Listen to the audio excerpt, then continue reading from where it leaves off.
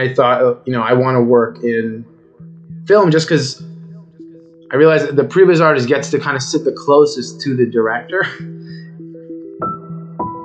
And, in my head, I always wanted to make a movie. So that's in the end, that's the kind of the goal, right? So like, okay, well, this would be such a great opportunity to, sit next to these like amazing directors, have them tell me notes, and I can understand how they're thinking about stuff. The strategy will be I'll go there, I'll try to work on movies, learn from all the people there, and then try to come back. I had that strategy when I graduated, and that's essentially what I did. Worked out in LA for a while, and then kind of San Francisco and Sydney and London, and then came back. Between the creative power at your fingertips and the lifestyle that can create, there's no career like being an artist in the 21st century.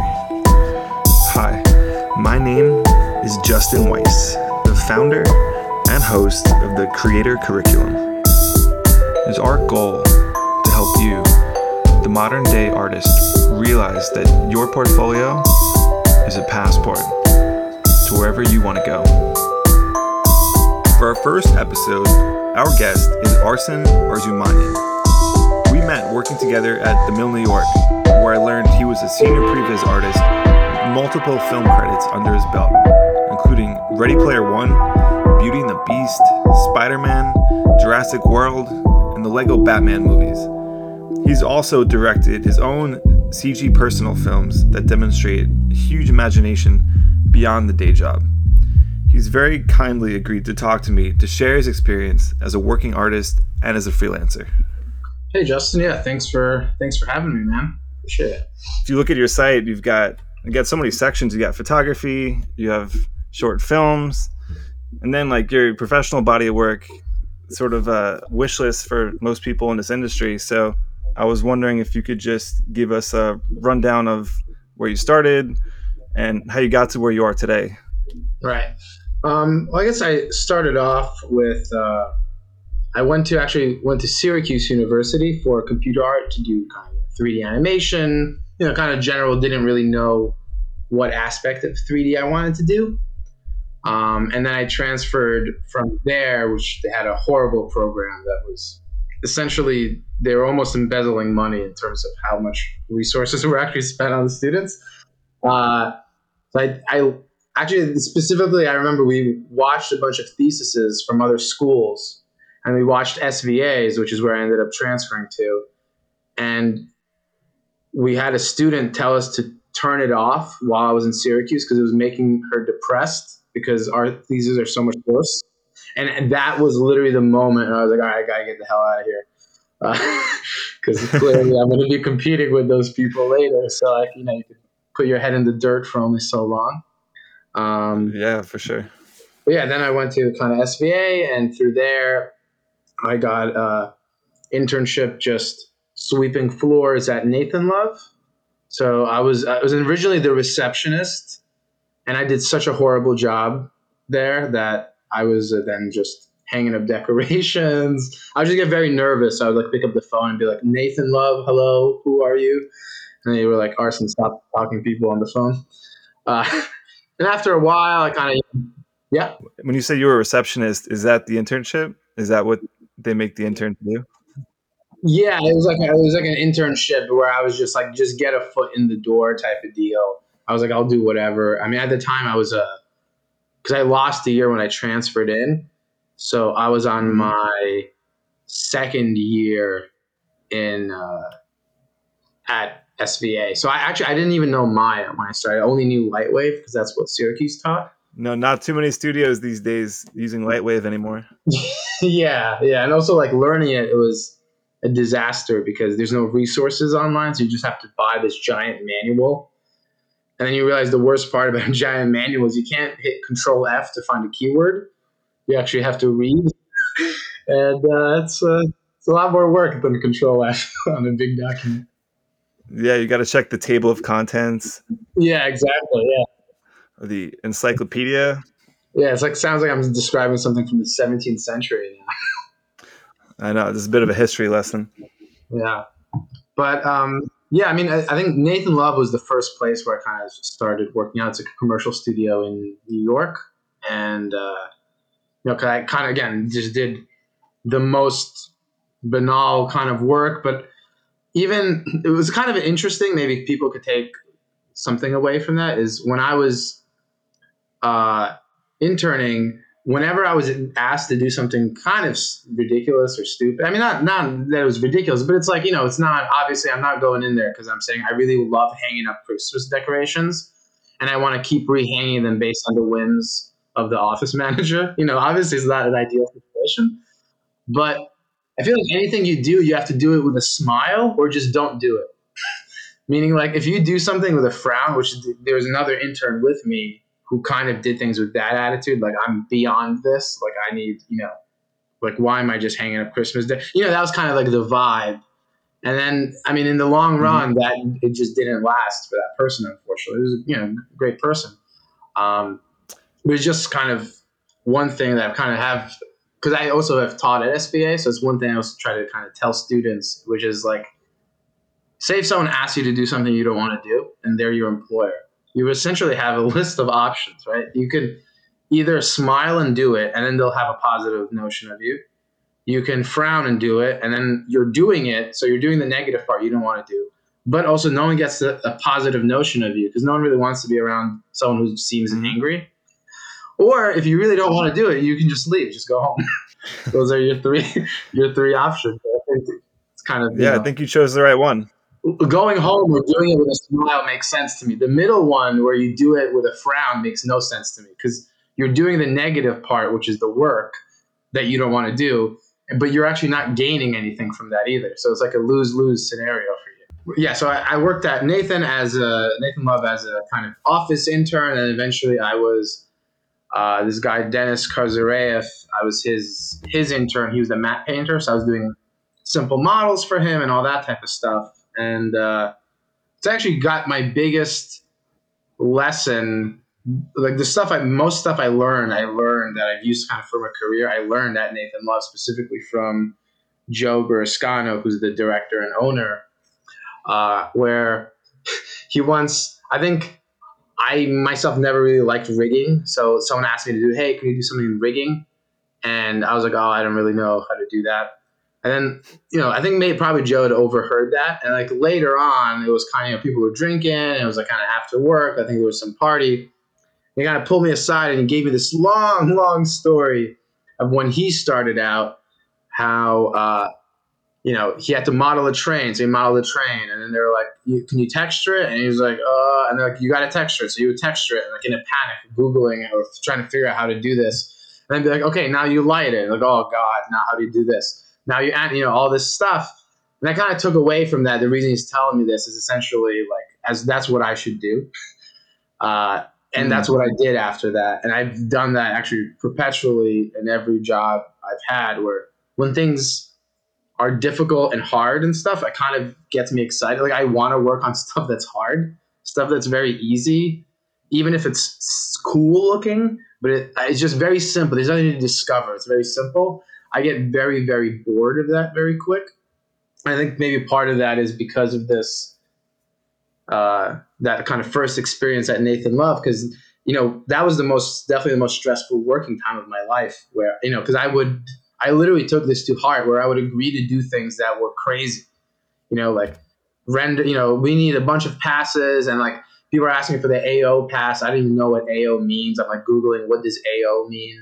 And like I'm getting all these different definitions from different industries have a different, it's ambient occlusion, but everyone has a different definition in different industries. I'm like, I don't know what the hell is going on. But then like, out of this panic is that kind of, going through the furnace that eventually you almost kind of, you like the panic in a way, which is a little bit weird, but yeah. So after, I interned at Nathan, then I kind of freelanced there for a little bit and, then I kind of freelance a little bit in other, but one benefit of me being there was I met so many people who, working in New York who are freelancers. They'll just kind of come in and come out. And I really, made a lot of friends with some of those people and then kind of hopped around some other studios, but this was all while I was still in school. So then when school was over, I applied to, like, I wanted to work in film because I knew I wanted to do previs while I was at Nathan Love. I figured out like that's kind of the most interesting part to me, which Mm-hmm. is like the cinematography and camera work. And I thought, I want to work in film just because I realized that the previs artist gets to kind of sit the closest to the director. And in my head, I always wanted to make a movie. So that's in the end, that's the kind of the goal, right? So I'm like, okay, Mm-hmm. well, this it would be such a great opportunity to sit next to these like amazing directors, have them tell me notes, and I can understand how they're thinking about stuff, and then I could kind of learn from them and all that stuff. That was kind of the thought process. And then I also recognized while I was at Nathan, which is that uh, artists who were working in film and then they came to commercials for some reason, like not amongst the artists themselves, but especially amongst production, who are slightly more kind of tethered away. I thought there was like some kind of novelty factor to this person working on movies. That's what I experienced. So I was like, okay, so maybe I should. The strategy will be I'll go there, I'll try to work on movies, learn from all the people there, and then try to come back and only work on commercials because I actually like doing commercials the most. I mean, in terms of I like the turnaround. I like it being when it's really, really fast. I don't like spending, 3 months working on 3 shots. It's kind of crazy. Mm. But that's kind of the strategy. And that's essentially, I had that strategy when I graduated, and that's essentially what I did. So I worked out in LA for a while and then kind of moved around a little bit in like San Francisco and Sydney and London, and then came back here and just went back to, working on commercials. And I have felt that specifically with like directors that are not CG directors, right? Because there's a lot of different types of directors you get on commercial. You get essentially CG artists that have gotten promoted over and over and over again. They are now the director. And then you have a lot of people also that have never maybe touched a computer in their life. They're the kind of they're a director. Maybe they don't draw, maybe they do draw, or they could do some boards, but they're not like doing an actual thing on the spot besides actually directing it through, which I sometimes prefer that more to the other case. But I noticed that those people uh, seem to really like the fact that they say they have someone who's working on films working on their previs. Like I hear them say that to clients and stuff like that. So that, again, that was part of the strategy before of like kind of try to raise your worth, if that makes sense. Because I think practically speaking, I would say the artists I've worked with in New York in commercials are some of the best artists in the world, bar none. Doesn't matter. You go to ILM, you go to DD, wherever. It doesn't matter. But that's the perception. So all that matters, is Right. what is the perception of the people who are paying you, not what the reality is. That's why I think, in the animation studio, when you're sitting around, some people, you always have people work on different films, different projects. There is no type of hierarchy or anything where one is better than the other. That doesn't exist at all. And most artists understand that, I think. Yeah, no, I think you're onto something there. I mean, frankly, what you just said totally rings true. I mean, I saw your portfolio and the commercials were super impressive too, big names that I recognize, but when I see films, I'm like, that just has a different like premium quality to it. It's almost like a psychological effect because like the practicality, isn't necessarily that different, but yeah, there is some strange psychological effect that I'll take advantage if I can. It Yeah, helps. man. I mean, the silver screen just sounds more marketable than uh, an ad. You know, Right. people see an ad every 30 seconds when they go on YouTube, but a movie is like this more selective event, I think. It's also like sort of associated with the highest level of production just because of the fact that it's an hour and a half experience versus this like 30-second thing that you watch or are really force fed. Yeah, and the kind of also the role of I think the biggest difference I would say is the role of the director. So like a director on commercials, with all due respect to commercial directors, and there's an awesome commercial director I love working with, but they are not really what people think of the director. Like when people think director, they think a film director. And because a film director is the beginning and the end of the kind of the creative section. Obviously, they have the producer who's their boss, and I've seen them yell at directors, like film directors as well. So that does happen. But they're still the tippy top. In commercials, you have your director on the studio, then you have an agency director, and then you have the client. And so it's a completely different relationship.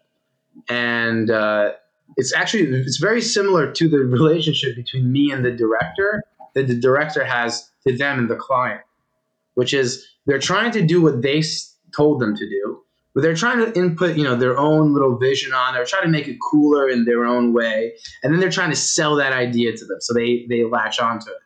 And that's quite literally what I do when I do previs, just to the director, and then they do the same thing to the client. So it's a very similar kind of relationship, which is different in film because in film the director is the end. They don't report to anyone. They don't run an idea by someone unless they want to.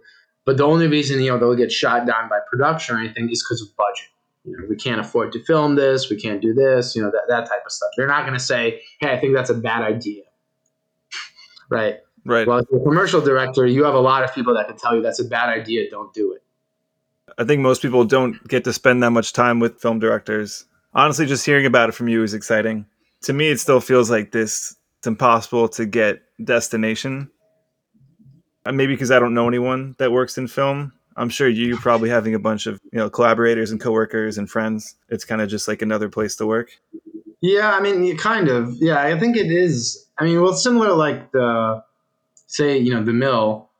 That's a huge commercial studio, high-end premium commercial studio. There could be someone who's working at a much smaller commercial studio that might kind of think, oh, things there must be so different. It's like this and this, but in reality, the Mill and say Frame Store, and there's not that many differences in terms of how these actual companies are actually operating. I think one nice thing on the commercial side is you do get. It's just nice to be able to see something kind of finish through, and in some ways, you could have a stronger voice on the final look of the project, just because there's less people involved. There's 5 people involved. More likelihood that you can change it or impact something more meaningful than in a film where there's obviously it's going through so many layers of checks and all this other stuff.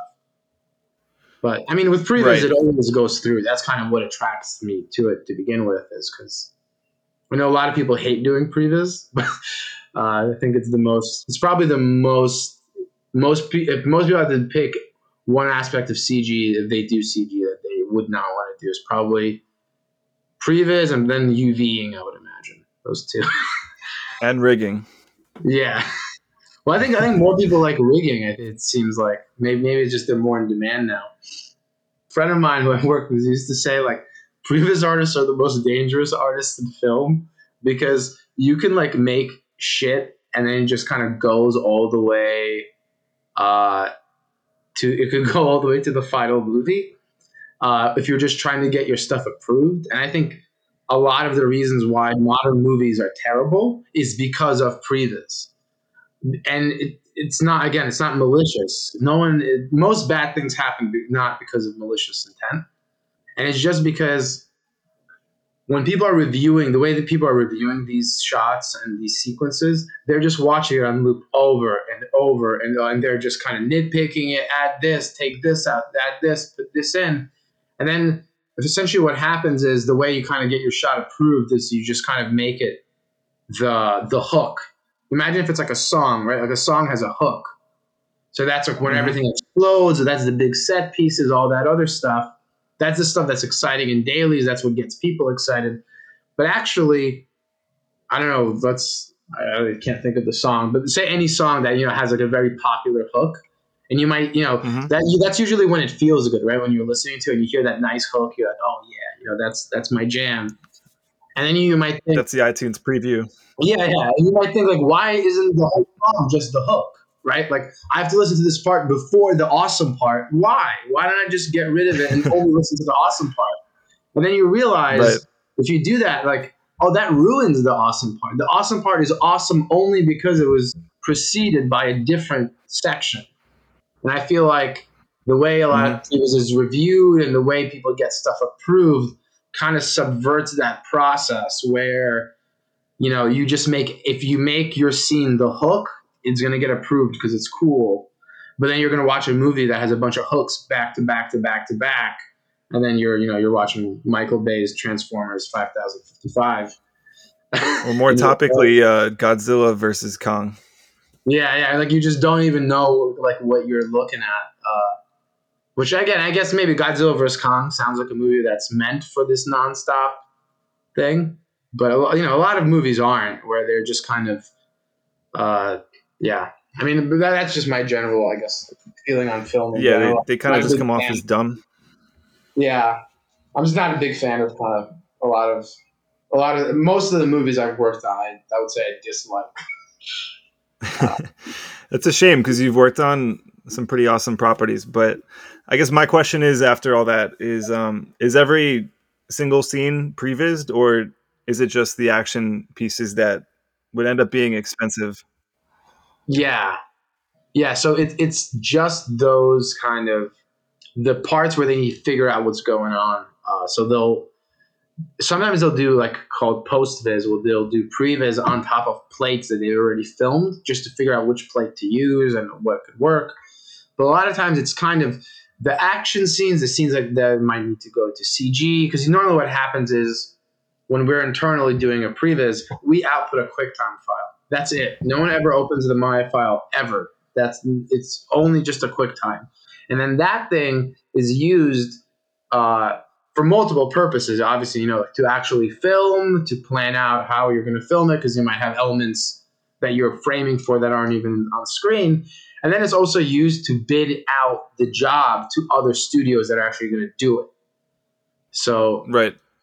you're a lot of times like say if you're in a previous studio, they don't even have the capabilities of doing it. But even if you're doing previs for, like, when I did previs for Digital Domain, I believe we did some scenes that we previs that we didn't even do the final post on. They went to like a rival VFX house, but we were just doing the previs for that section. And then for the post effects, it was a different business arrangement, I guess, if that makes sense. Yeah. So no one's like using that file as a base to do anything final. Yeah, like that. All you're really outputting is the QuickTime. So as long as it looks good, in the QuickTime, you're good to go. Though a lot of times now there's also TechViz, which is you kind of take your previs and then put the real dimensions of the room that you're in. How big of a green screen do you need? All just figuring out all these different things that really, it's like a blueprint. Like you go on set, you know exactly what you need to do. You know how far away the camera should be from the actor. All this kind of data that we provide. I mean, not on every single show, but most of them actually. It's gotten more and more popular. Yeah. I mean, if I was a producer, I could see getting addicted to that pretty quickly because it tells you exactly what you're going to need to book and how much everything is going to cost. Basically becomes like a lot easier to figure out. Yeah, and like, yeah, I remember on Beauty and the Beast, they were filming the horse, the wolves, chasing the horse. I guess Belle on the horse, and then her dad on the horse. It's all kind of going through the same set, but their set wasn't that big. So once we did the previs, they gave us the actual dimensions of the set. They built it. There's a CAD file of it. And then what we would Mm, do is we would rotate it around and then we would flip it for different parts. So it looked like it's much longer than it really is. So essentially what's happening very is sneaky. people keep running up and down the set, but that way we can know how long our shots should be. We know, okay, our camera's leaving the set. We need to cut here. How you can't film like, 10 seconds of running, for example, because say you're like, oh, we only get 8 seconds of running from the one end to the other. I'm just making up numbers here, but that's the idea, I guess. That's really interesting. I mean, given that you work so much with directors, could you talk at all about what that's like? Because I know a lot of people probably never get that close to a director, unfortunately. Yeah, the way I kind of feel about directors is like because there's sometimes you can hear antagonistic approaches kind of between, say, the director and like the team that's working. Like director wants everything, the team that's building it is like, we can't give you everything, and there's kind of back and forth. But the way Hmm. I operate, and I always operate this, like I had to like make it like a policy, is that I am ride or die on the director's side. I don't care. So if there's a fight between the director and the producer, I'm with the director. If there's a fight between the CG lead and the director, I'm with the director. And any circumstance, it's a little bit weirder, I guess, in my current scenario because I'm part of the kind of a CG team. Normally, as a freelancer, that's where this policy, I guess, comes from because the director is really the person that hires me. So the producer pays me, but the director hires me. And if I'm always Right. like on their side, I'm always I'm never working against them, or like I've had before, director asks to do something and then a producer comes in like, actually, let's just try to do this. He probably won't notice. And I don't like to do that because like, again, it's kind of like a policy. I might lose out on some things, but I had to pick because I've been in some very weird situations where there's like arguing. It's like mom and dad are fighting, and like, who do you listen to? And it's Right. because if the director likes working with you, they're gonna want to bring you back for another job. Well, let's say if a producer likes working with you, well, there might be work producing another job with a different director, and he has another person that he likes to work with. So Right. from that kind of more practical end. Um, but I try to also kind of look at it from, I guess, try to imagine myself in their shoes and just be like the person I wish that was helping. Like, if we flip the scenario, who do I wish was helping me out? Because there's a vulnerability there, right? The director is not on the box a lot of times doing a thing. They're describing something to you. They're trying to get you to, understand the idea, but really, the stuff they're selling to their client and showing, they didn't actually make. So there needs to Right. be, I think, a positive relationship between, I mean, especially between, I think, really, you can element, I think, previs and storyboard into the same element here. Like, I think the previs artist and the storyboard artist are kind of two siblings. They're coming from the same source. So I think this would apply as a storyboard artist as well, because they also work, very closely with directors, which is they're Hmm. usually on like with the director. They're going to do what they want to do, and honestly, the way I feel about it is, if the director asks me to do something and the CG team comes to me like, hey, that's too expensive, we can't do that.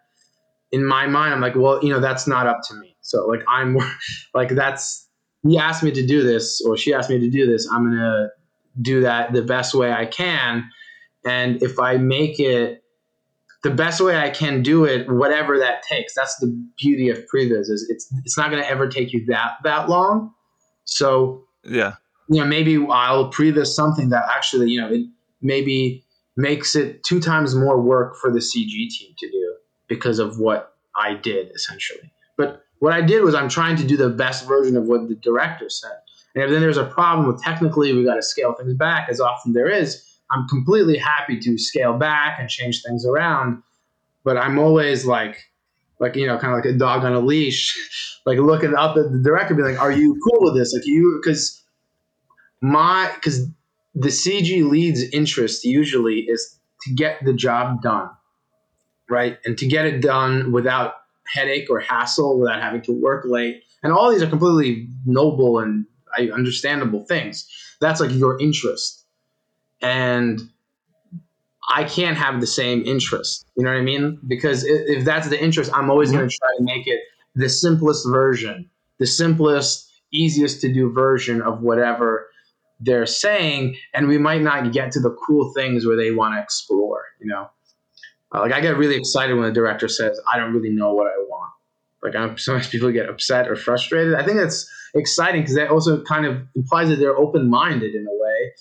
And a big thing I like to do is I've done that recently actually, is this is more on film. Is if someone's describing a sequence to me, right? Or say if we read it, but I kind of ask, is there a piece of music that you have that I can listen to? It doesn't mean that this is the back. This is important to explain. This is not the music that the sequence is set to. It's just a piece of music that you can like recall that has the type of feeling that you want. Because kind of what we're talking about here is mostly feelings, and feelings are much. That's why we have art, is because feelings are very difficult to describe in words, right? Like saying I'm angry. Well, what kind of angry? There's like a million types of angry. There's furious. There's someone who's like angry at themselves. There's self-loathing. There's like a million gradients to any type of feeling that you can describe with words. But I find that music gets me there pretty quick. Where if someone's like, oh, this Right. thing is like a chase, and if they send me the type of music, that the type of chase, I can tell it's like, oh, is this a lot of cuts, or is this fast, or is this have an inspirational? Is this a chase that has a slight inspirational, violin in the back? Okay, then, because we're gonna film that a little bit differently, like because cinematography is like the language of subtlety, and you're doing this kind of subtlety that you're doing with music, that right, like if you have a great bass line or something, you may not even notice it when you're listening to the song, like you don't hear the cymbals, you don't hear all the individual instruments if it's the song is holistically working well, which is kind of what cinematography is, right? Like you shouldn't notice the camera. The ideal scenario is that it just kind of happens and just washes over you. Yeah, so I mean, I guess if a director doesn't know what they want, it's a chance for you to flex your creativity because suddenly they need a direction and they're asking like, "Hey, Arsen, can you figure this out for me?" Yeah, and it's fun to do it with people too. And then doing personal work, I've actually discovered what a privileged position that is to be in. It's it's almost like I could see, like, if I was like, there's been jobs where like if I would rather be me than be the director. Like, I think I have more leeway uh, because I get to just kind of propose these ideas. Like, what about this? What about that? What about this? And I have like someone to show it to, and they can give the big thumbs up, thumbs down. They can react. They can do that stuff. But and I've learned this kind of doing more like the kind of personal and kind of like direct, like small jobs on my own. Is when you don't have that person, it's much harder to make a choice. And that's why everything, it's like Right. that grass is always greener. Is it seems like, oh man, if I was a director, I would have done this and this and this. Yeah, well, you think that because you're not the director, because all those ideas you have, someone would tell you that's a terrible idea, and you have a confidence in it, right? Like, there's a director, there's a producer, there's an agency person. There's no If all three of those people are on board with my idea, then my idea can't be stupid. But if you are that last circuit breaker, then it really is, the pressure is on you. You can propose any crazy idea, and you have to justify it and defend it. So will people go along with the director's bad ideas just because they're afraid of them? Uh, Not really. I mean, I tend to. I mean, yeah, I guess. Going along with well, the thing is, you have to go along with the director. So you are making their vision, and sometimes you don't. Maybe you're just not imagining the vision correctly. I think like the only time you should be able to be like, okay, this director is bad. Like I say, if you had that experience, is when it's over, and like 2 months later, you watch the commercial and you're like, or the movie, and you're like, this is horrible. Then you can say that. But in the time, because you don't know where you're going, so it's like being, like on a big sailboat and you have a captain. I mean, you got to just hope that they're going to get you there, and all you can do is row in the direction they're saying. Because if you don't do that, then you're definitely screwed, right? Like then you're kind of Yeah, for sure. completely lost. So, And if 'cause- someone gets to that point, odds are they do have good taste. I mean, I think a yeah, director basically is being paid for their taste. But if you personally, like, as the previous guy, uh, like, disagree with something, are you ever gonna step up and say it, or are you always ride or die, like you said? Oh no, I always say it. That's the thing. I'm ride or die, but I will always say it. So in the Okay. context of like we're on a on a sail ship, I'll be like, hey captain, my compass says the land is behind us. We should be going forward. And if they hear me, I'm like, okay, well I have a different compass and it's telling me straight. I'm like, all right, fuck it. Well then, okay, keep rowing. I made my Yeah, peace. yeah. And I think again, just try to think, what would I want if if I wasn't actually doing the you know kind of on the ground work in previs, you could say, right? You have the scene, I have their movie that's in their head, I have it in front of me, and I'm actually running around in there, looking inside and stuff like that. Is if I was the opposite relationship, I would want a person that would any flag or anything that's wrong, or you have an idea, or you think something, we can change this, I think this can happen. I would definitely want them to tell me. The difference is you just gotta have to know.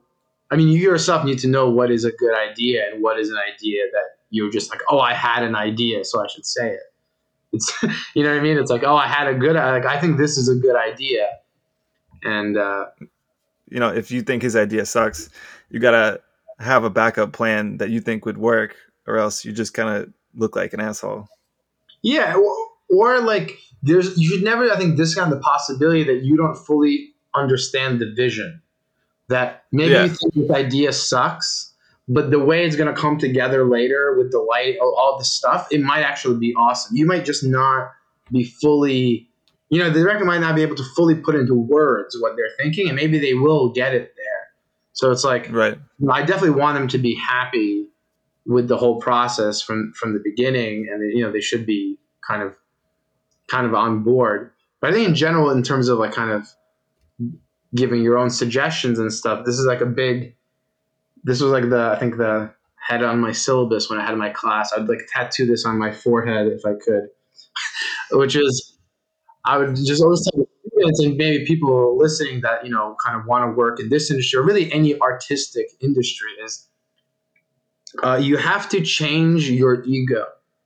So some people say kill your ego. I think that's impossible because I mean part of the reason you're doing art is you do have an ego, right? You think you have a good taste. I mean, you shouldn't kill that, and it's also unrealistic, and no one's expecting you to become like a Tibetan monk or something like that. Uh, but all you need to do, but it's actually like you can use your ego to your advantage. You just need to redefine what it means. So your ego, like as a child, right, growing up, this is what most people's ego says is it says I have the best idea, right? That's kind of what your Right. ego tells you. I'm the person who has the best ideas. All you have to do is change that to be I am the person who recognizes the best ideas. And boom, that's it. That's all you need. Because then Mm. every time I have an idea and I hear someone else's idea and I do think it's better, while maybe before it would kind of make me a little bit upset or jealous in some weird way, like, oh man, that is a better idea, huh? Now I'm like the first person to be like, oh, that's such a great idea. That's much better than mine. Screw it. And that actually gives me an ego boost because my ego is redefined as the person who recognizes the best ideas, not the person who has the best ideas. And obviously, I try to have good ideas, as anyone does, right? But if you have 100 talented, amazing people in a room, each one of them thinks they have the best idea. This is a disaster. But if you have 100 talented people and each one of them recognizes the best idea, in theory, they should come together to one or two ideas that most of them can agree on, right? That's kind Yeah, of thought. no, I love that. That that's a good tattoo. Yeah, I don't know. I don't know if the forehead is yeah. Maybe the like best place, but lower back, I think. yeah, lower back is actually what I was thinking.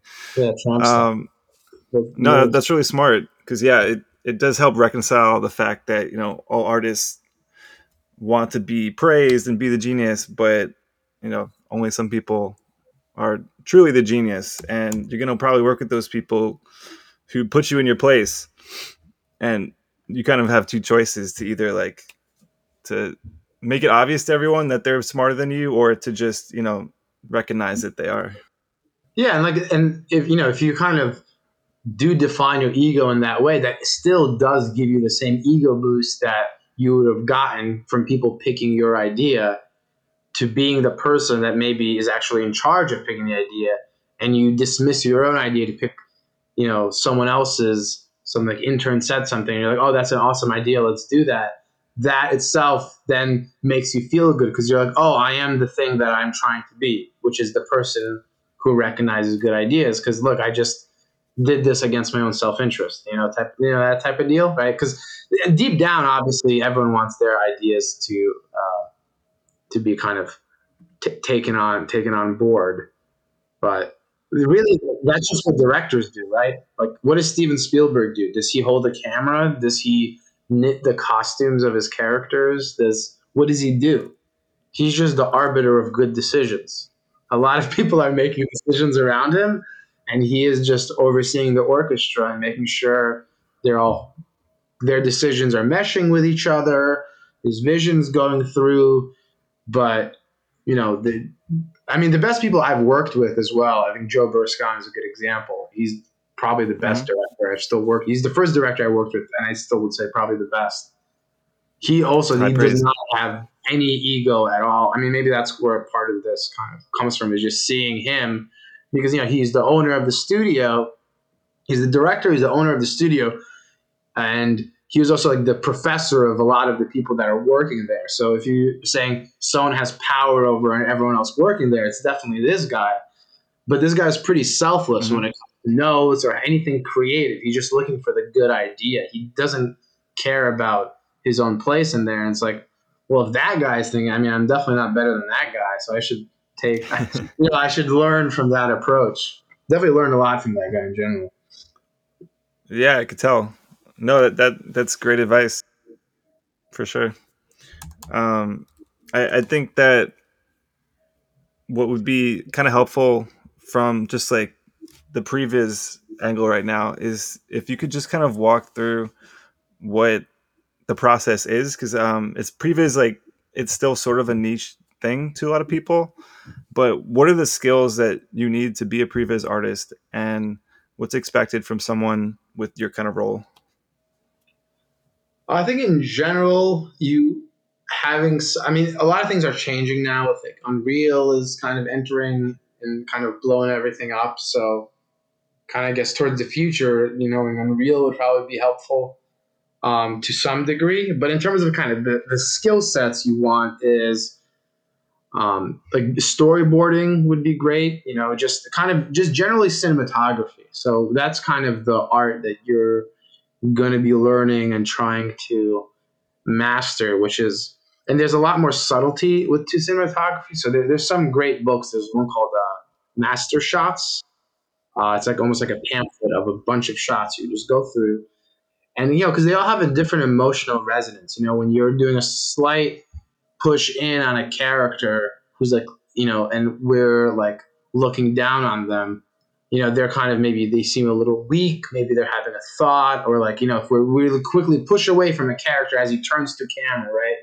Then it might seem like, oh, it's shocking. So it's some of those things are very obvious, right? Like, I mean, what I just described, it's almost like a Looney Tune cartoon. Those are very obvious. But there's other things that those shades of gray in between, which is most of the shots, they're live in this ambiguous zone. And what you're kind of doing with your shots is you're telling people how to feel. So instead of the what, like the what is made by the screenwriter. They decide what is it, right? Like what is happening. This is going here. People are talking here, and kind of your job would be to, once you read the script, to get through it. Sometimes there's boards. Sometimes you start without boards. A lot of times you're doing them together, like kind of collaboratively. Is What are those kind of sections supposed to feel like? What are you supposed to feel in this moment? Like, like Spider-Man fights Electro. He's fighting him in Times Square. Like that might be all that it says in the script. And then it's like, okay, you're gonna have to like invent this fight, and then obviously you can't have a one-tone fight, right? That's why normally your main character is going to be losing in the beginning just so they can start win. You're trying to make some kind of arc, some kind of movement, so it's not all exactly the same. But I would say if anyone wants a great example of just, I think the perfection of this art is just go on YouTube. I mean, you should see the movie Whiplash in general, But if you go on YouTube and look at the end scene of Whiplash, I guess you would have probably need to see the movie. I highly recommend it Is to that, is anyone. that about the drummer? Yes, yeah, it's about the drummer, but the last scene of it is so unbelievable because there's pretty much no words exchanged. It's all happening during a live drum show. And in the beginning of the scene, our main character and the kind of antagonist of the film, which is J.K. Simmons, this guy who always plays J.K. Simmons, I forgot his name. Uh, they have a very antagonistic relationship. Like it's the height of their. In fact, they've always had an antagonistic relationship in the whole movie, but at that point, it is at its height. Like to almost maybe commit murder. But obviously they're in the context of playing in an orchestra, and he like sets him up and he makes him look like a fool, and then he kind of comes back and decides to says kind of F it, I'm just gonna play my drums and whatever, I'm not gonna go through the movie. But what's going on in that scene is they have this super negative relationship, and through playing, uh, they they in the end they're like friends, and they've made each other's like day, month, year, life, right? And there's almost no words exchanged, and it's almost entirely done through the way they film the scene, and it's pretty amazing. Filmmakers love that when you can tell things strictly visually. Yeah. That's yeah, it's almost pornographic for directors. Yeah, and then sometimes you just get one shot that's like I was actually just watching that part earlier today. There's one of the kind of threads in the film is that the main character is this he wants to be the best drummer in the world, and his family doesn't really care about his ambition. They don't. I mean, they kind of take him seriously, but not as serious as he is about it. Which is he's as serious as as any top musician is serious about what they're doing, right? And Yeah, I'm there's a sure many scene. artists can relate. Yeah, exactly. And then there's a scene where this guy's playing, and he's just going, he's like bleeding from his hands, and he's just playing so fast that there's a shot of his dad, who's been a character in the movie the whole time, and it's looking through a glass, like kind of a cafeteria door, right? So your camera's on the outside, so it's framed. It's like a frame within a frame, and he's looking at him drum, and he just gets this expression on his face of like, oh my god, like you really like it's like the first time he saw that his son is like not just his son, it's like this amazing, this top of the world artist, nothing, he doesn't say anything, it's just a look, and the camera slightly pushes away, and it's just that, like that to me is like such a perfect show. It's so simple, you don't need to do a lot of fancy stuff, but like if you time it right and Hmm. you play it right, you can get these amazing effects from just even just seeing shots next to each other. I think in general a lot of people maybe Well, think you need to be really good with cameras and set lots of keys. That's not really the case. Most good camera moves, I'd say, are very simple. Like, you don't need to like flex. Look how cool I can make this be. Again, this is just a means to an end. So I'm going to blabber on for about 15 hours. Sorry about that. but I mean, what you were saying before is like to survive dailies, a shot needs to be punched up to a certain level. Like, do you think Whiplash went through that process, or was that done differently? No, yeah, that's a great observation. Yeah, I think that's a very good observation. I think Whiplash is in that category of the films where they did not previs that movie. The whole movie is shot, and so, these people are Your favorite playing. shot wasn't previs.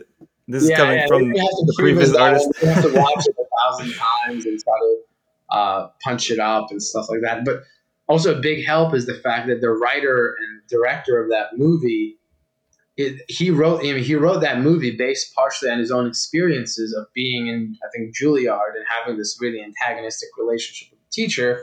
Obviously, Mm, exaggerated to his own degree, but I could see that in the camera decisions too, right? Because the cinematographer still works for the director, right? So if right. the director wants something, it's going to be that way, and you can see the way that it's being filmed is such a empathetic, way towards how it feels to be that kid who's drumming, that it's Mm-hmm. almost clear that the person who's kind of in charge was that kid drumming. Like he knows what it's like when he's drumming for a while. There's a part where like he's just going like he's kind of repeating the same thing, which I think anyone could know when they have to repeat the same action over and over again for exercise something.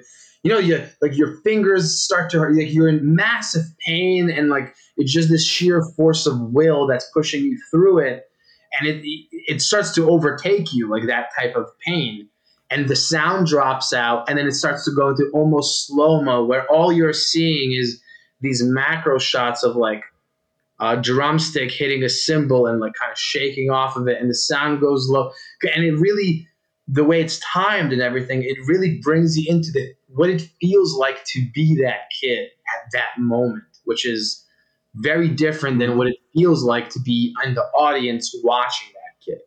I guess that's really the key, is getting through what it feels like to be the character, because if we're just watching stuff happen, it's like a video game, you don't feel it as much. There's a difference between like pretty cinematography and something that captures the authenticity of what the story is about.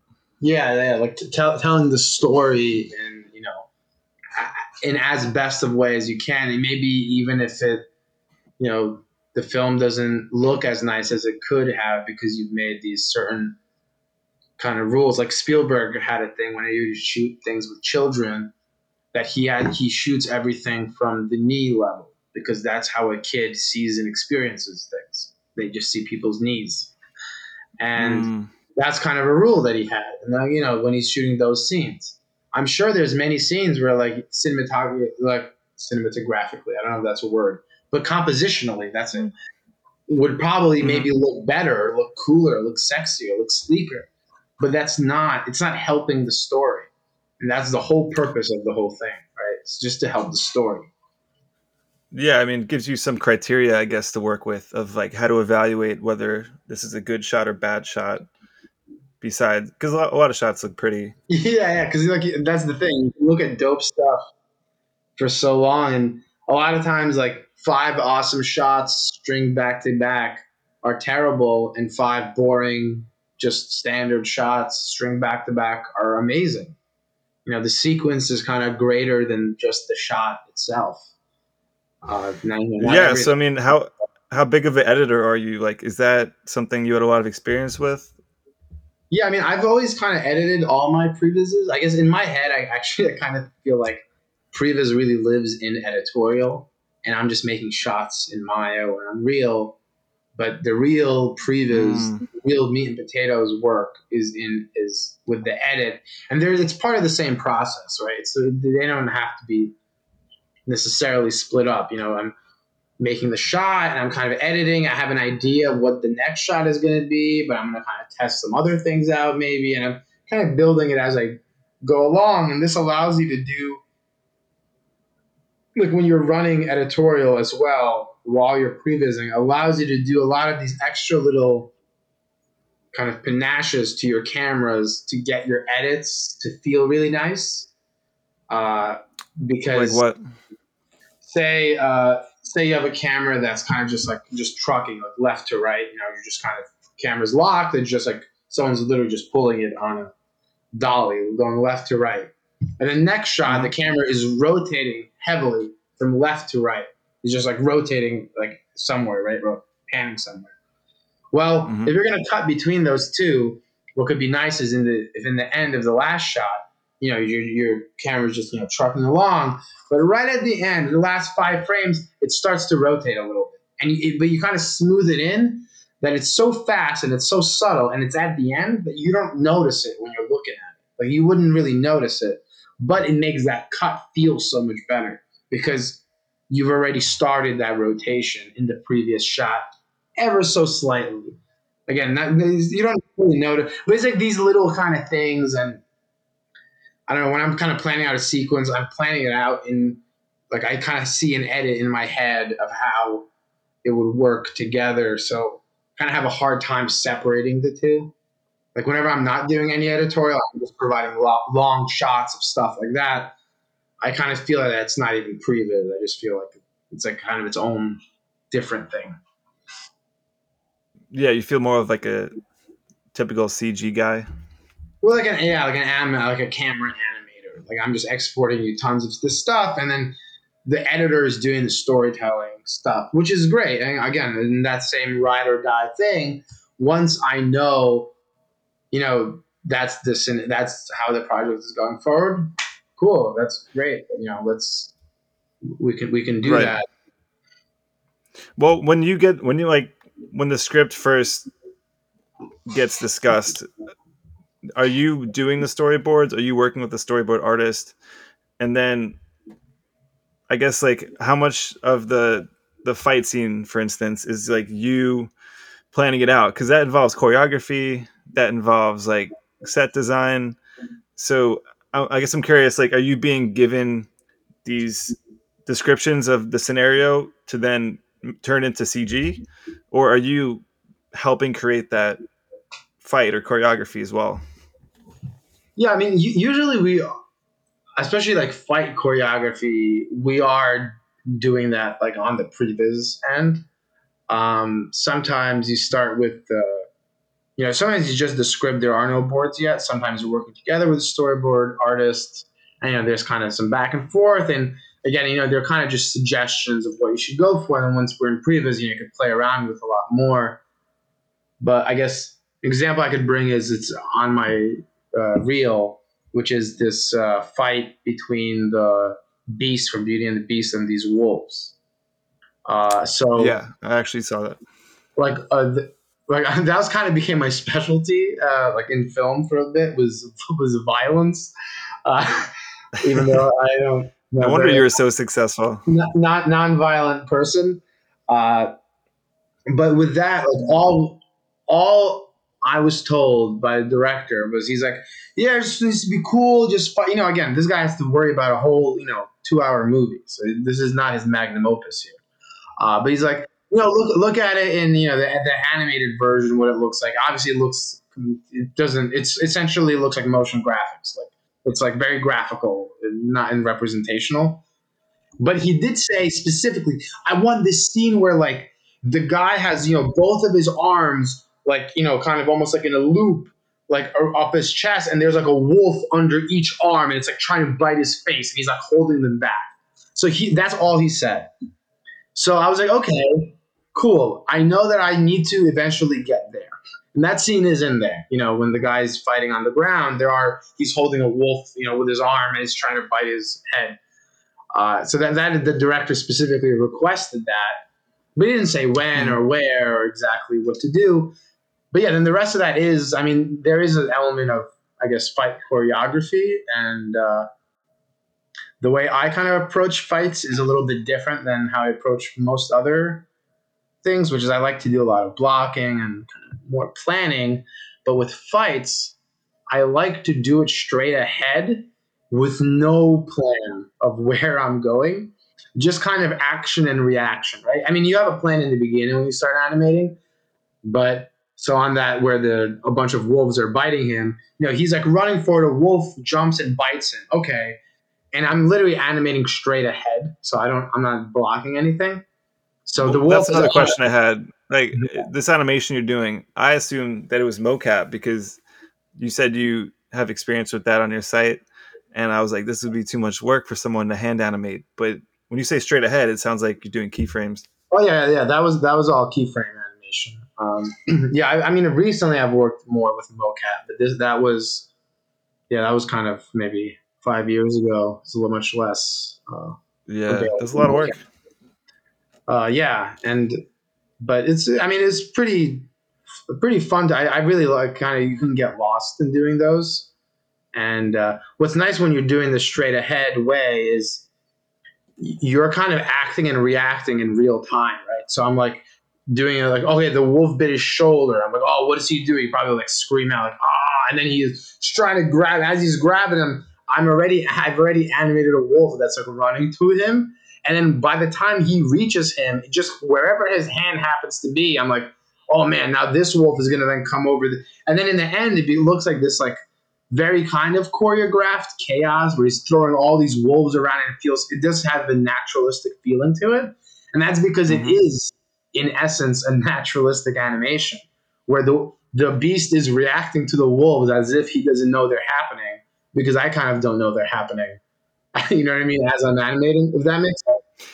Yeah, well, I mean, I always wondered how this stuff came together, and I always assumed like anytime there's choreography with a fight, they brought in some black belt jujitsu expert or some kempo karate dude from some temple somewhere, and turns out it's the previous artist the whole time. Well, yeah, I mean, I think like when it's like real actors doing, crazy stuff, Yeah, they probably do it. Yeah, they definitely have choreographers. But yeah, for like all the CG stuff, I mean, if you think about what's the hardest part of, uh, you know, acting it out and like a choreographer, that stuff that they're doing, it's really doing it in real time, like the performance, being able to actually do that is amazing.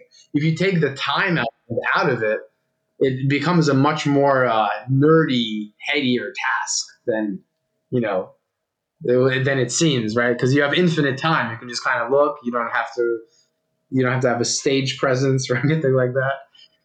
Luckily for no, me. for sure, that's a good point. But still, you fooled me. It looked like a karate master choreographed some of this stuff. Well, I appreciate that. um, so yeah, I guess just on a practical level, like if someone wanted to get a job as a previous artist, what would they need on their site? Like, what would be the credentials to get a first job? So Yeah, I far, you think. mentioned like Right. character animation. I'm assuming Maya is the default software for this stuff. Yeah, and I mean, if you can get stuff, some experience with Unreal, that is going to obviously be a gigantic, gigantic help, because more and more previs is switching to Unreal, and it's just a matter of time until it's all in Unreal.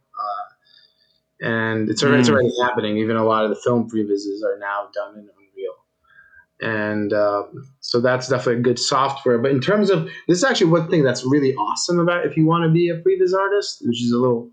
So say you want to be a rigger, for example, you need a really good 3D model to rig and all this other stuff. What's nice about previs is you don't really need that much stuff. There's enough stuff kind of for free online you can find, or spend a couple of dollars to get some couple of assets. That you can have a free rig of a character in a fight and just previs a fight. Like do it a couple of different ways. Like a one shot version, or like do it super cutty, super long. There's so much variety you can have. And that's where really you show your skills more so than like a demo reel for previs is usually longer than for other things, just because you don't want to just show your shot out of sequence. That's a waste of time. You want to show your entire Hmm. sequence, and it doesn't matter how good it looks. Like if you film it well, I mean, honestly, even if you have like just like your iPhone camera or whatever, you could film scene. You can practice and film scenes that way, and then you can see, like cutting on action, the 180 rule, like all these little slight things can, build up your skills. And I think, yeah, after that is just be a practical element of being comfortable enough inside of Maya, using the other tools and all that stuff. But again, if you don't have any kind of Maya knowledge now, I would say if you're kind of starting without that, probably makes sense to learn how to animate there. Still, it's still a good program to know, but I would delve just straight into Unreal in that scenario, because that is kind of the perfect previs tool compared to Maya, I would say. Yeah, I mean, I've seen your personal stuff, obviously, and I'm amazed by the scope of the projects you seemingly crank out. I mean, the one that I talked about this morning with you, Baba Yaga, it was like 5 minutes long. It was character animation. There was a house that turned into a chicken, but like the average animator to do 5 minutes of character animation would be like it'd be a whole team. It wouldn't be one person. And I know like maybe you had a few people here and there, but was that mocap? Was that character animation? Like, Yeah, that was pretty how much did you? all mocap. Um, Okay. yeah, that was pretty much all mocap, and so that was done. I was kind of lucky to get into the Unreal Fellowship, where they kind of epic. You take a month, and they kind of help teach you Unreal and show you the different tools and all this other stuff. And while you're there, you have to make a little short film. So that was the short film I made when I was there. So I think the program was 4 weeks. I mean, the first week was really like learning. So I would say in total, and this is still pretty amazing, that whole short was done in 3 weeks. Yeah, that is Obviously, amazing. it doesn't look, it doesn't look like a perfect short. Like, it's not the level that I would want it to be if this was like a real, short film. There's problems here and there. There's like whatever, all these little things, but they are relatively minor, and just in Unreal you're able to crank out so much stuff where I think there was like more than 80 shots in there, and just to open that stuff up in Maya and close it up again would just take so Take long. 3 weeks. Yeah. Yeah. Yeah, I mean, I would love to hear how you like get into the Unreal Fellowship, because I actually looked it up when I saw it on your site today, and applications are closed. But I think someone else from the mill got sent there, and I was directed to talk to them about Unreal stuff. Yeah, I think there is. You can just apply. Like, I've applied for like a couple of times and kind of didn't get it, and then I kind of kept showing more and more kind of interest in Unreal, and I think kind of through the company they were able to kind of get me there, as they're kind of trying to get people in the company to be more and more comfortable in Unreal. I definitely got very very lucky and very grateful for that opportunity. That was very useful. Is that an in-person You can thing? just apply. And they don't take necessarily, like, there's people they take that don't have any 3D knowledge. There's all sorts of people in their program. It's not just crazy CG nerds. There's people who are producers. There's directors that have never really touched a computer outside of Facebook. And then there's CG pros, and they're all kind of, it's pretty interesting. Of all these different people all together.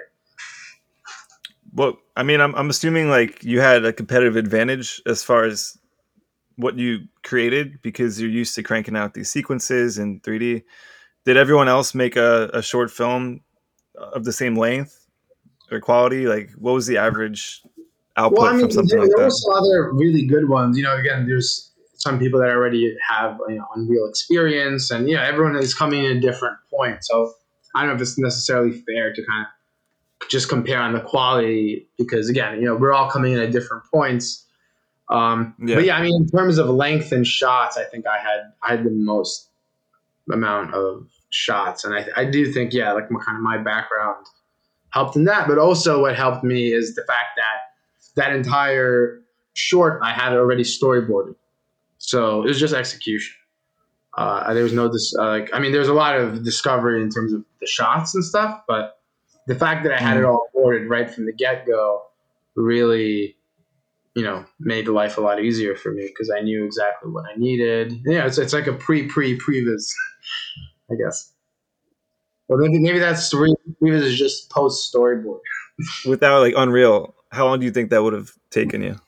Oh, just I still would be working on it now. I think that was like half a year ago. Oh yeah, without a doubt. Just again, that amount of shots and files, it just would not even be. It just wouldn't be possible. Just the rendering. I can't even wrap my brain around it, to be honest. I could just say that it definitely would be impossible for me to do on my own. Wow. Yeah, you should gun for a sponsorship from Unreal if you keep Yeah. pumping out quotes like that. Oh yeah. I'm their biggest preacher now. The thing is, it's true though. That's sometimes in life you get people who are as good as their marketing. It's rare, but they seem to be one of those places. Yeah, and honestly, they seem like good Samaritans. Like they give so much stuff for free to the community. I think you told me about that video game that they canceled. I forget what it was called, but they had this like AAA game that they shut down, and they released all the assets like character models and environments for Oh free. yeah, I think it yeah, was Paragon. It was called. yeah. Paragon, yeah, yeah. that's another thing. Like if you were just kind of trying to get into this stuff, if you open up Unreal, you can download example files. So for me, that's the best way I learn. I don't learn very well when I'm watching a tutorial of how to build something from nothing.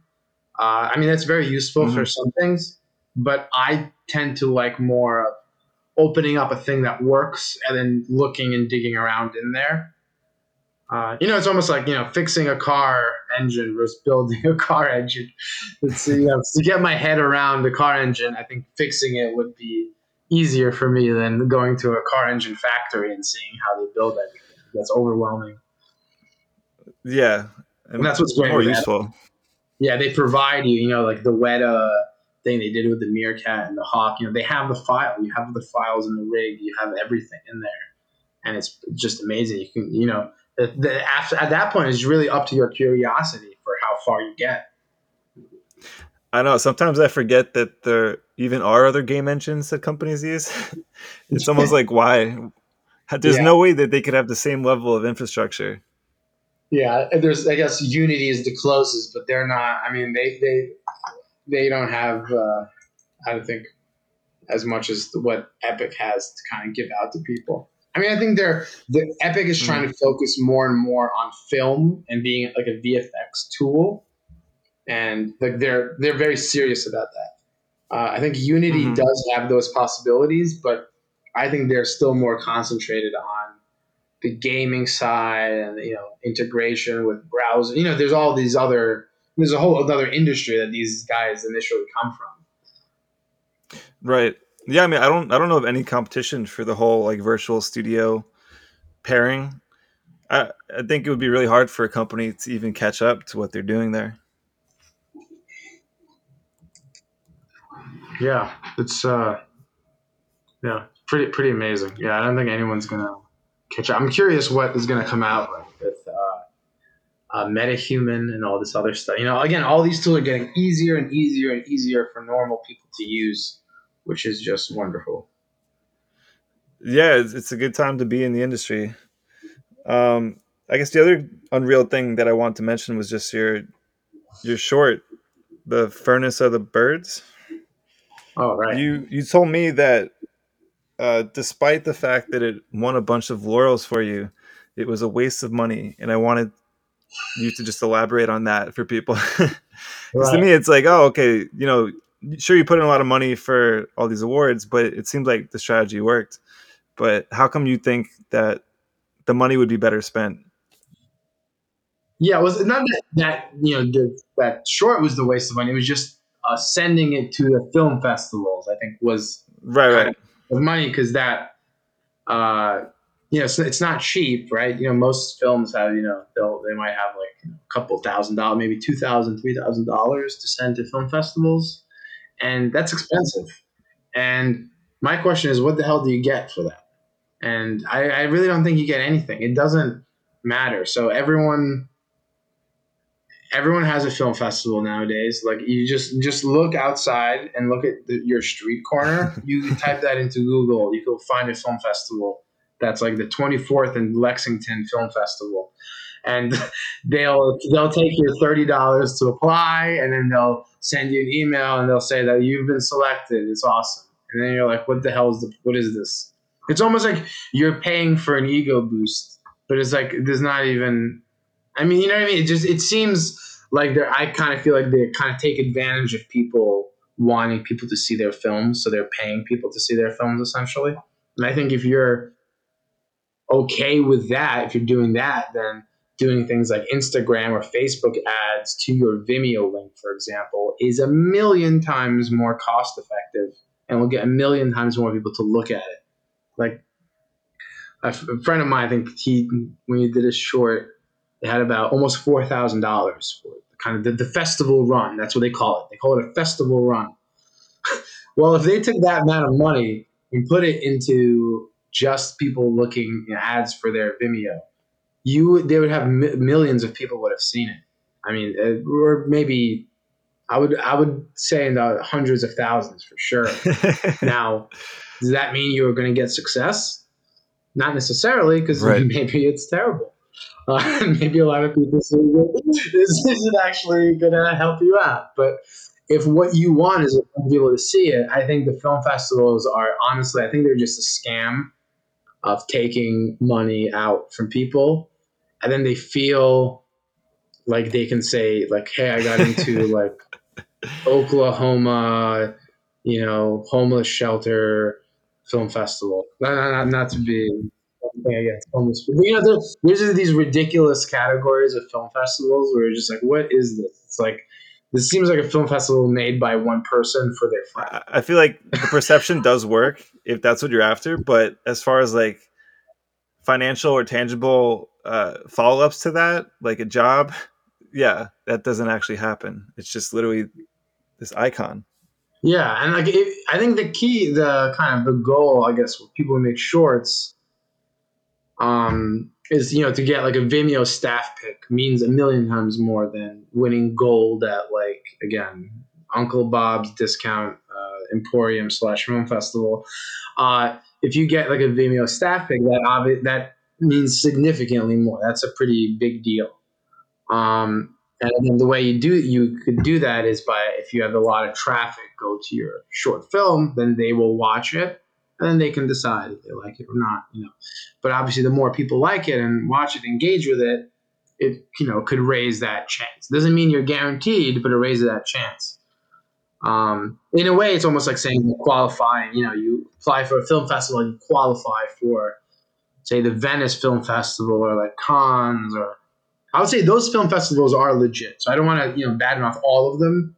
Those ones are real. But there's like 6 of them, and they're very hard to get into.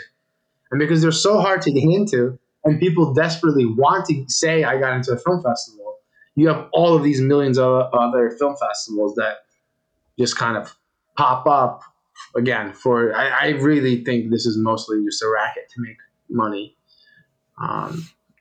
Well, you're probably right. It sounds like the racket is working.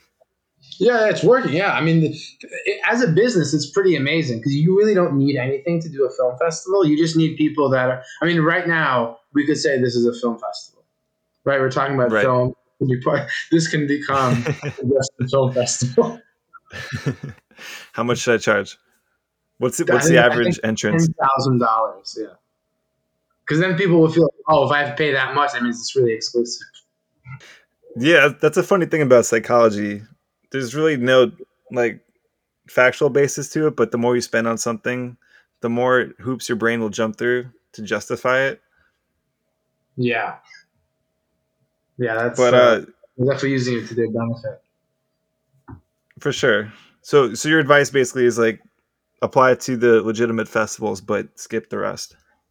Yeah, and again, if you apply to the legit, like it, yeah, I guess apply. Yeah, if you apply to those big ones if you want, to be seen. But I think really because it's from an out, film festivals are from like the '60s. Like this is a whole different universe. The whole point of a film festival is to get people to look at the thing you made, right? Because you made it and it's on a VHS tape in your house, and you're like, I have a huge dilemma. I have this movie I made. I think it's good. It's on a VHS tape in my hand, and I want people to see it. And I don't know enough people to invite them to my basement to watch my movie. So I need help. Someone help me. Well, that problem is over. We don't have that problem anymore. So Right.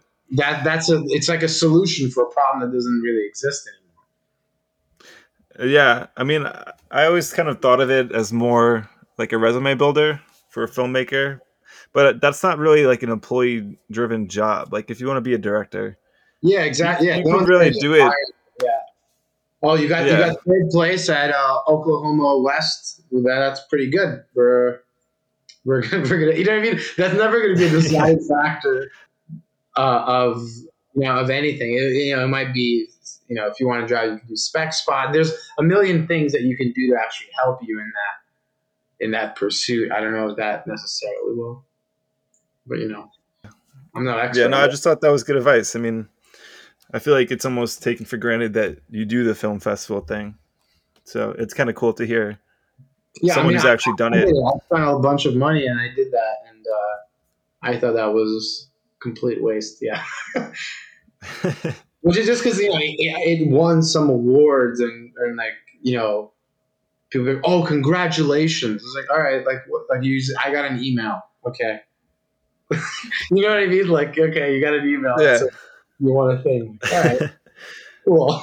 Wow. Yeah, that's a bit of a mismatch there. But maybe now's a good time to plug your short. If anyone wants to watch an awesome award-winning short film, check out his piece "Furnace of the Birds." Award It winning. looks like if Sam Mason took acid at Angkor Wat and had a computer next to him, this is probably what he would make. It's super cool. Oh, wonderful. Sam Mason was sitting next to me when I was making this, so that works together. Well, yeah, I mean, we initially were making a kind of a project together, and then kind of branched off from there. But yeah, that's definitely the most inspiring artist I know. That he kind of pushed me a little bit into doing these kind of solo projects, and just like you don't need. And this is the idea: you don't need permission from anyone to do something. Just do it. Just like you know, there's this kind of want to be like, I want to go up to someone and be like, hey, do you think this is a good idea? And they're like, yeah, it's a great idea. And I'm like, okay, cool. And it's like, well, what does that do? Like, are they going to actually work on it? No, they'll just say it's good. Just make it. Just put on your headphones, shut up, and just make it. I like that approach. It's working for you. That's good advice. Yeah, I didn't know you actually knew him. Oh yeah, yeah. No, I thought Instagram was something that where people posted pizzas that they ate on Insta. I didn't know there was a whole art world. I didn't know anything. Sam is the guy who showed me all that stuff, and definitely very much inspired. I mean, some of that first stuff. I mean, that character is Sam Mason's character. He made that bird character. That, Okay, so yeah, I'm that, not that crazy. I yeah, definitely recognize the yeah. style. Well, I saw that in the credits in there that the bird character is designed by Sam. I did the big bird god character. But yeah, because again, we were working on one to kind of film together, and it kind of branched off into two different things. That's so cool, man. I didn't even know it was like a shared universe kind of thing. Well, not really. Yeah, it's a bizarro Sam Mason world.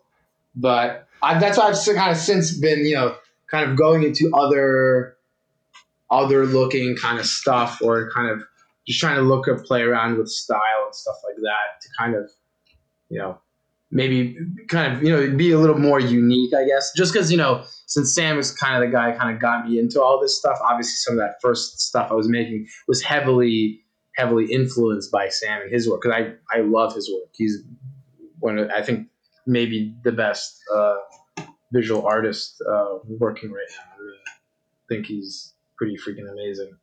But it's at the same time, because the person kind of who inspires you and that helps you along. You're also like I don't want to like copy his style and stuff like that. And I kind of struggled a little bit in the beginning, where I'm like, it's kind of similar, but we just have a lot of shared interests as well. So there's kind of overlap on that. But since But then, I've been kind of straying what into the kind of more dark interest? universe. I like Yeah, no, mythology, I mean, history. honestly, like your thing looks super original. So I don't. The last thing I thought was this looks like a ripoff of anything, but Oh no, I mean the it did character evoke his is. work. It's not like a ripoff. The character is Sam's. Like it's his model. It's his character. So Yeah. yeah. So like, Okay, that is quite literally that thing. But yeah, that was gotcha. pretty fun. And I'm gonna do another short called I'm gonna do called Furnace of the Foxes. That's gonna be my next It's gonna thing. be yeah. Similar. Is it gonna be similar, but you're swapping out the Sam Mason penguins with Yeah. some Arsen foxes? The concept is kind of like even the Furnace of the Birds is if birds had a religion and their own mythology, what would their myths even be? Like what would that be? I just like kind of these kind of thought experiments almost.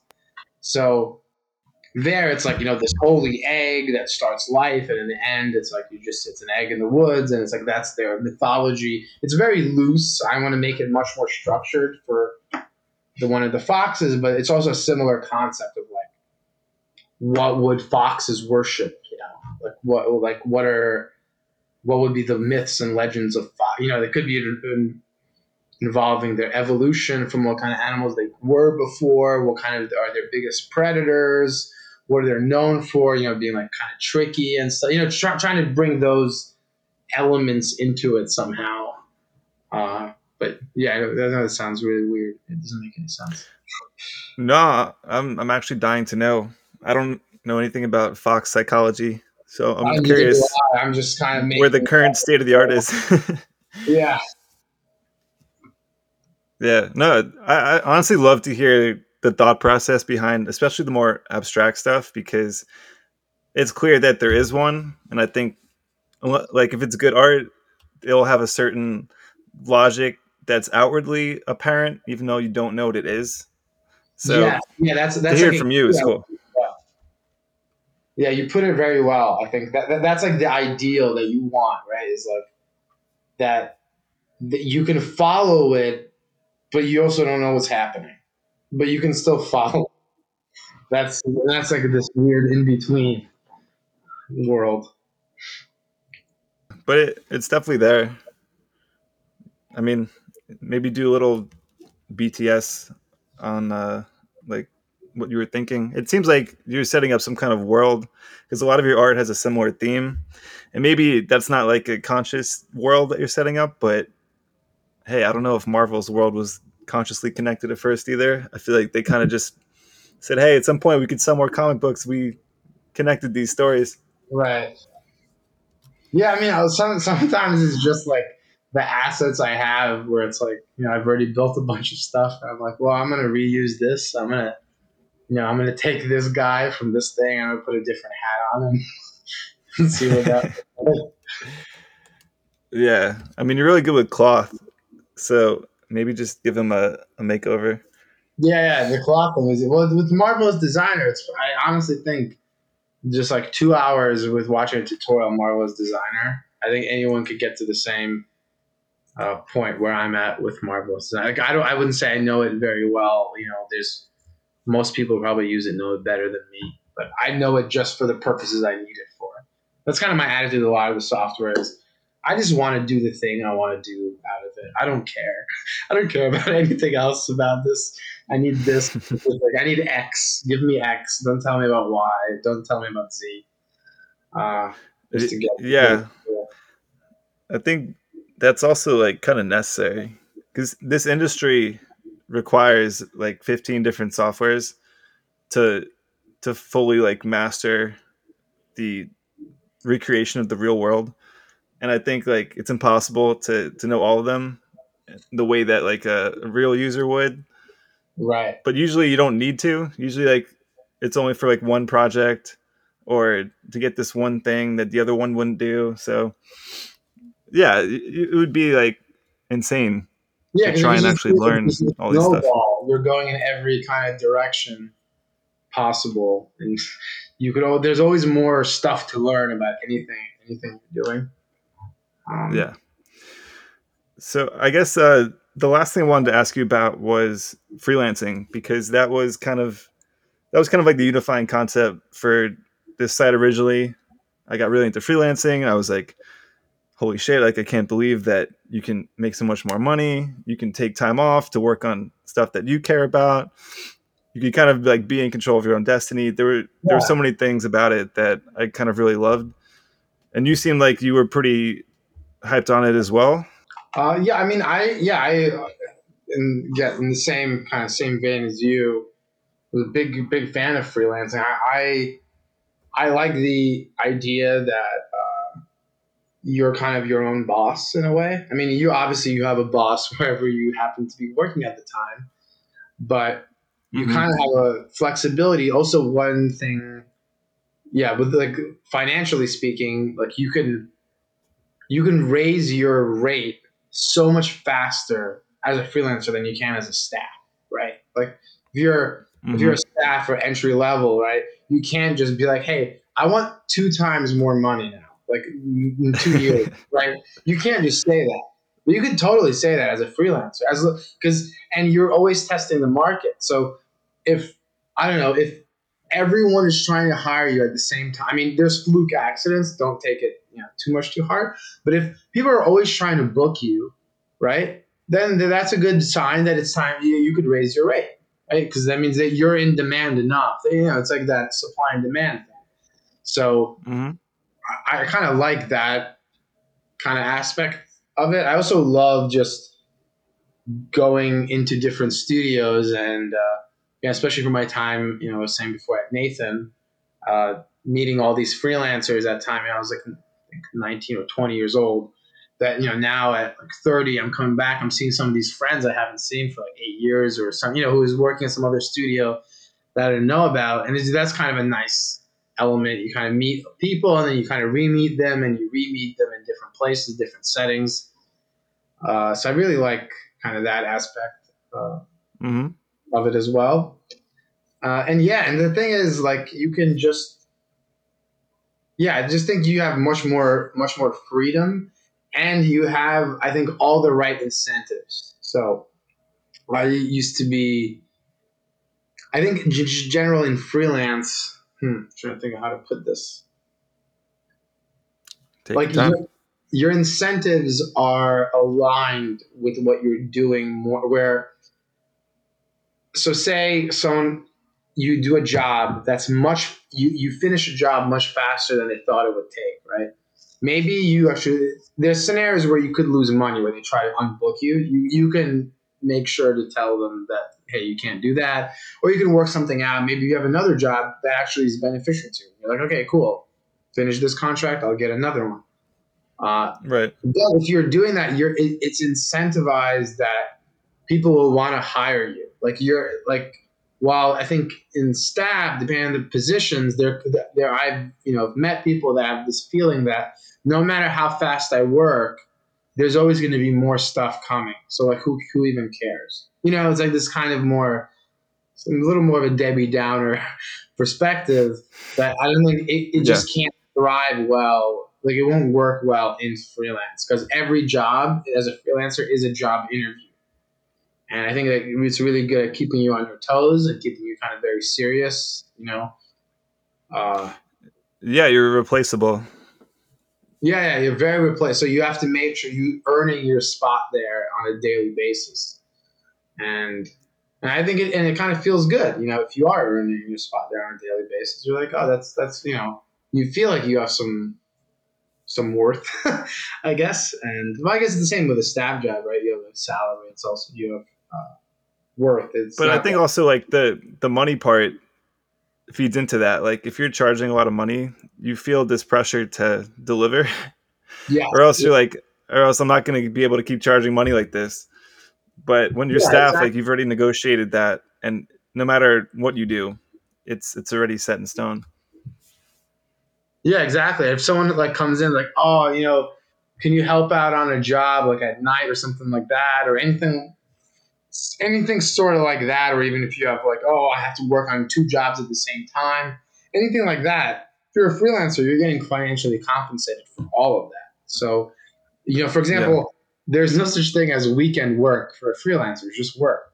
You know, like they're like, oh, I'm sorry, we're gonna need you coming on Saturday. I'm like, awesome. Like, okay, that's just another day. Like that, I'll take Monday off in the future. Like, it doesn't really matter to me. Um, but I used to also kind of I took advantage of it a lot when I was when I first kind of started out, where I just work as hard as I could. I would sometimes like work in the moonlight with another job. Just try to save up as much cash as I can, like no personal life, just work, work, work nonstop. And then I would leave and I would be like, all right, taking 2 months, and I would just go to like backpacking or something like that, and then just not worry about computers, not think about it, come back with no money, and then start the process again, and then leave and then go back. And I kind of lived that kind of lifestyle for a little bit, which I found to be very pleasant, especially now that we can't travel anywhere. Good memories. Yeah, that's very aspirational. I feel like that's sort of like the pitch for freelancing. Like in a best case scenario, it's like, oh, I get to travel the world, make all this money. I'm sure most people's experience isn't always like that, but yeah, that makes me Right. excited to hear stories from people that do take advantage of it like that. Like, I'm curious where you've traveled. Um, or just like for like just like vacation, or you mean like working wise? Not really working wise, just like Oh, where where are some of your favorite places that you've been? yeah, I've been to like went to a lot in East Asia to like Hong Kong, Korea, Taiwan, Thailand, Vietnam, Japan. I think Japan is my favorite. I've been to Japan a total of 6 times now. That's big fan. The thing is, I don't really like anime, which surprises people. People when you tell people you've been to Japan a bunch of times, they assume that you love anime. But I just love.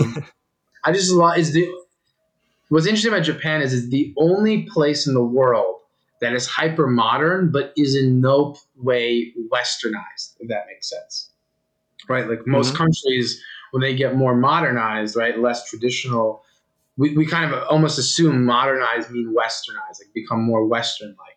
And Japan is this amazing like bubble in the middle of space where they are more modern than we are, or they are in like Europe, for example, but Hmm. they are 100% Japanese. And from beginning till the end, they have their own culture, they have their own traditions, and they're hyper modern, but also traditional. It's a really interesting kind of place. You see a lot of these interesting contradictory things going on. That's part of the inspiration for the furnace of the bird stuff. Is I love to watch like religious ceremonies in these places, and I never know what's going on, but I just like watching because I can't look away. I'm like, this is so cool. I don't know what the hell's going, and I know that I don't even want them to explain to me the reason behind the rituals because I know it's gonna ruin it. Like if they tell me what the real reason is, like it's gonna be less than how amazing it looks, right? Because they have gold, incenses, fly, everything. So it's like that feeling, I guess, I was trying to kind of recreate, which is like I don't know what's happening here or why, but it looks like it kind of makes sense to the people who are doing it. But it's kind of I'm just gonna keep looking at it. It's kind of That's a great summary, actually. I love that. Yeah, I've never been to Japan. I don't know, like how long do you think is the minimum you would stay there? um. Well, I mean, the thing is, you can stay. I mean, you're flying. You're going to be flying in from the U.S. So I would say, ideally, you want 2 weeks. I think. I mean, obviously, you could do longer. Like I've done a Yeah. month there before, like on the trains. But I think if you can do 2 weeks, I think you'll be a happy camper. You know. Yeah, no, 2 weeks is a good standard candle for vacation length, Yeah. at least internationally. Yeah. I think the first time I went, I that's it's funny. The first time I went is actually because of freelancing. Is why I went to Japan by accident. So I wanted to go to France, and I was working in LA, and I flew into New York, and I had my stuff ready. I was going to go to France because my family's in New Hmm. York. So I was in New York, and then I get a email from it was I think Jurassic World was starting up, and they're like, "We're going to need you next week." I was like, okay, I'm not going to France. I didn't buy a ticket yet, so I was fine. So I fly back to LA, and then they're like, actually, it's been delayed by a month. I was like, what? Like I flew back all just because of this, and I was so angry, and I just like I was like, there's no way I'm flying back to New York to get to. There's no like this is insane. And I just went on Google Maps, and I was like, what is the France to New York of LA? And I was like, it's Japan. Like distance wise, That's because like amazing. all the way across. So I just booked into Japan. I didn't know anything about Japan. I just had a hostel for one night and was like, I'll figure it out. And it was pretty fun. It was 2 weeks. So I did it was like a week in Tokyo and a week just kind of taking the trains to different towns. And that was great. That was good. Were The you 2 weeks sleeping on the train? traveling feels like 2 months sometimes. Yeah. compared to normal Wow, work. that's a good story. And then you came back to work on Jurassic World, which Yeah, is yeah, pretty cool in itself. yeah. That was pretty cool. Yeah, because I was obsessed with Jurassic Park when I was a little kid. That part was pretty cool. They did have a suggestion box, and my dad's suggestion was that they should have barbecues of dinosaurs like on the island. Like why won't people eat dinosaurs? Which I thought was a great idea. So I did put that in the box, but it looks like it got lost in the cracks. Actually, Yeah, what the Jurassic hell? World got canceled while I was working, so I worked on a pre-final version. Like some of my sequences are in this one, but there's some of them are not. Like there's a lot of stuff that was cut out from this version. Wait, what got canceled? Jurassic uh, World, like it was when I was working on it, it got canceled and The whole just movie? yeah, the whole movie got canceled, and then it resurrected a couple of years later. And I didn't work on that one, but still a lot of the sequences did make it. I think they rewrote. I don't know exactly what happened, but there are a lot of big scenes that are not in the movie that were initially. But that always That seems happens. like a weird movie to cancel to me. Like that's Yeah, a IP that would probably print money pretty reliably. yeah. I think maybe yeah. I don't know exactly what the reasoning was, but it's hilarious the way I found out. I was the first person on my team to find out that the movie was canceled. So I there was like a main previous floor, and this is kind of one of my earlier jobs, and they had a bigger team, so they had like kind of the leads and the previous soup and stuff. Uh huh. The floor next to production, and then the rest of us were there was like five of us. We were like on a different floor, and it was kind of an outside like pavilion type of place, so you can kind of just go upstairs. So I went Uh upstairs huh. to get a coffee. They had a coffee maker machine in there, fancy room. We didn't. So I went to get a coffee in the production main office.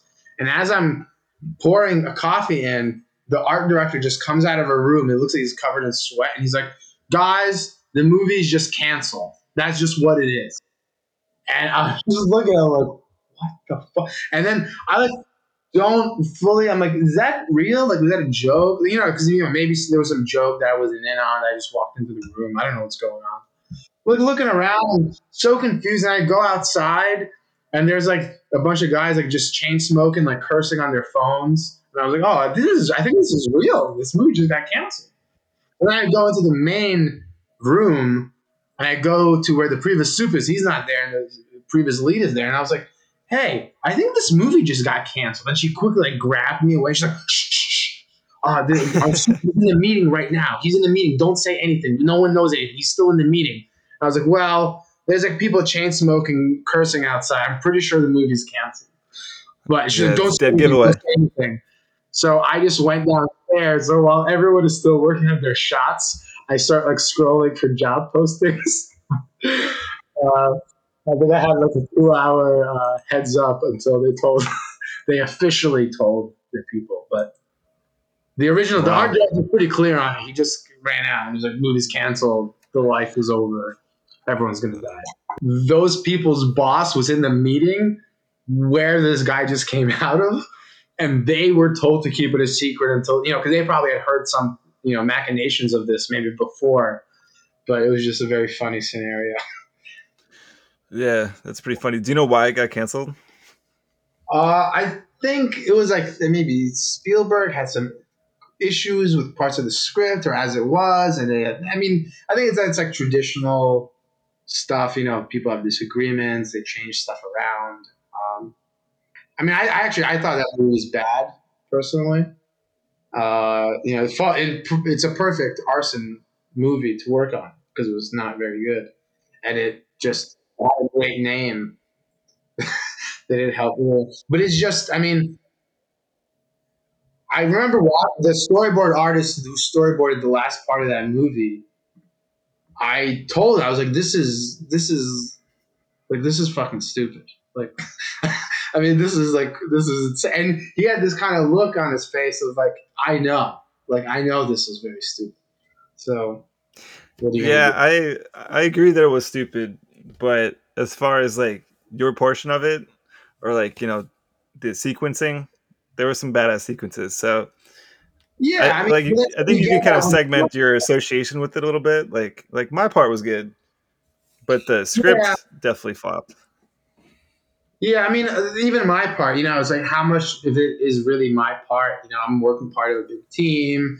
There's a lot of us, and there's the director, and then it's going to the obviously Spielberg was not the director, but he's the producer, so he's really the highest voice, I would say, probably there.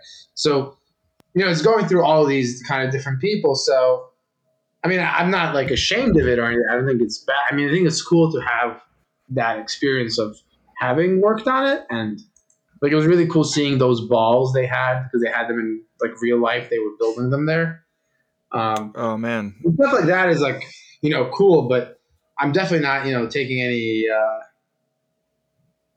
I don't know, not drinking the Kool-Aid as far as like is the movie is. I mean, I think the other movie was like really bad. I don't considering I was a gigantic Jurassic Park fan. Like the end of the movie is, I mean, I don't know, it just seems like it was kind of came up with like 50 lines of coke into a writing session of like what happens in the end. The T-Rex saves the day. Did no one say like why would a dinosaur save the day for no reason? It's like because we saw him in the last movie and people liked him. So now he's gonna be it's completely insane that this rabid animal with the brain the size of like a walnut is like making these calls yeah. about I'm going to save the people from the other dinosaur. Like Oh yeah, boy, that sounds like it was written after a focus group. It was like, what did you like about the original movies? I want the T Rex. Yeah, Jurassic World and The Force Awakens probably came from the same line of thought. Yeah, yeah. It's like there's like a group of people. I think. So say if like you're known as like the greatest musician in the world, right? And someone comes to me and is like, "Hey, Arsen, you should be more like Justin," right? And they mean Yeah, in terms of music, right? And then yeah. I just dress like you. I just bought the same jacket you have. I bought the same hat. I bought the same socks. And I'm like, oh, I'm doing it, right? Am I doing it? And it's like, no, you're. I think that's what the problem in like a lot of these Hollywood films is. They're doing that to try to copy a movie. They're just putting on the clothes and pretending, hey, look at me. I'm Jurassic Park. I mean, the reason that they were iconic was because of the things that you can't just copy and paste. Yeah, it's like all these like kind of scenes and like kind of tension and like you didn't see the dinosaurs all the time nonstop and it's just kind of that's part of it's like that Steven Spielberg showing the shark thing, right?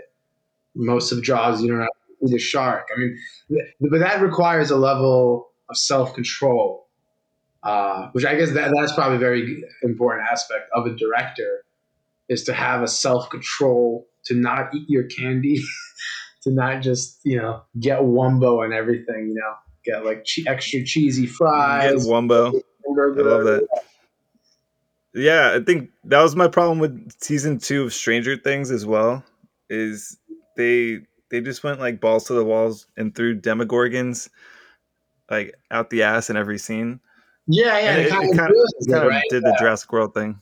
Yeah, Yeah, you're scarier. It's a scarier thing if you don't see, and if you kind of going back to what we talked about before, if you go back to like why is that scary if you don't see it? Shouldn't it be scary if you do see it? Well, it's like that's the feeling of what it feels like if you think something is coming for you and you're scared, right? You normally don't know what you're scared of, right? Someone's walking around alone at night and they're looking around their shoulder. They're not 100% sure what they're looking. It's not like I'm looking for, some, gangster guy named John. He's coming after me. Like, no, like you're looking around, like people are nervous or like, there's like a, assassin coming to kill you. You don't know what they look like. That's part of the element of fear, and that's part of why you film it that way is to make people empathize with that perspective. right. Yeah, that brings it full circle to what you were saying before. Yeah, man, I feel like I've taken enough of your time at this point. Uh, it's been awesome talking to you. I Yeah, it feel was a like great we've talking to had so you. Yeah, much. thanks for having me. you didn't really know me too well when you said yes, so I especially appreciate it.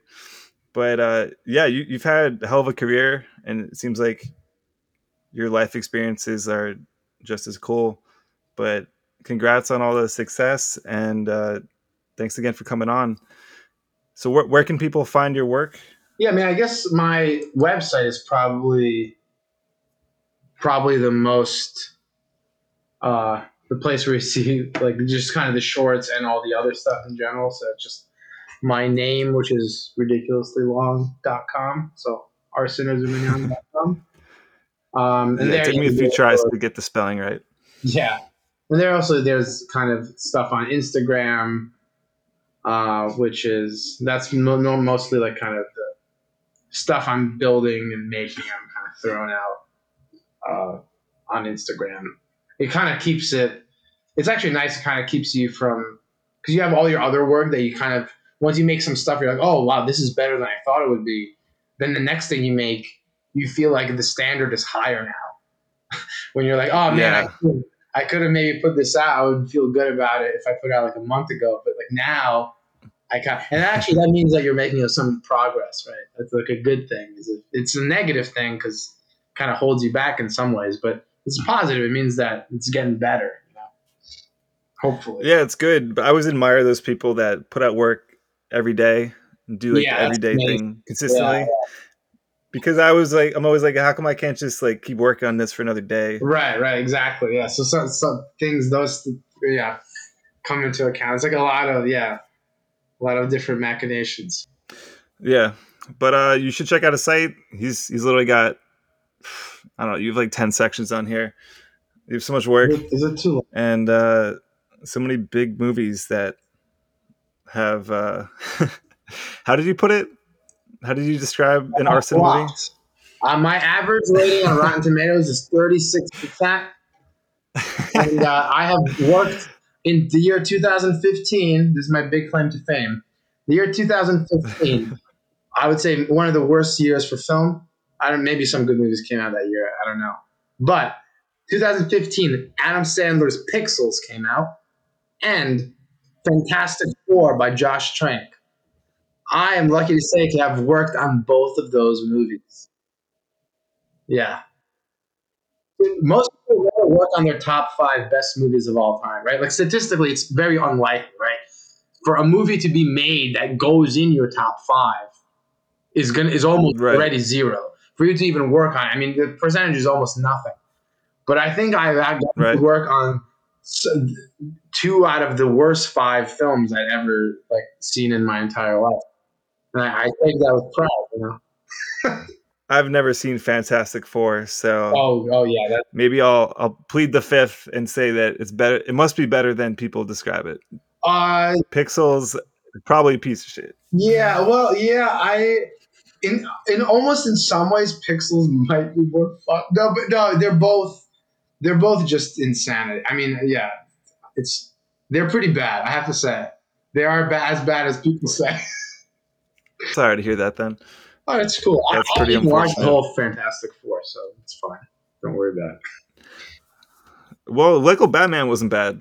I That's the best honestly one. like I'm the That's the biggest best advocate. one. Yeah, that's my favorite movie that I think I worked on. Is Lego Batman. That was The original Lego movie was like such a surprise hit, yeah, and I would vouch for it all the time to people, and no one believed that it was actually a good yeah, movie it's so good. because it yeah, it sounds like something that would just be like a cash grab, Right. but It's because it yeah, was it was made. hilarious. It was original.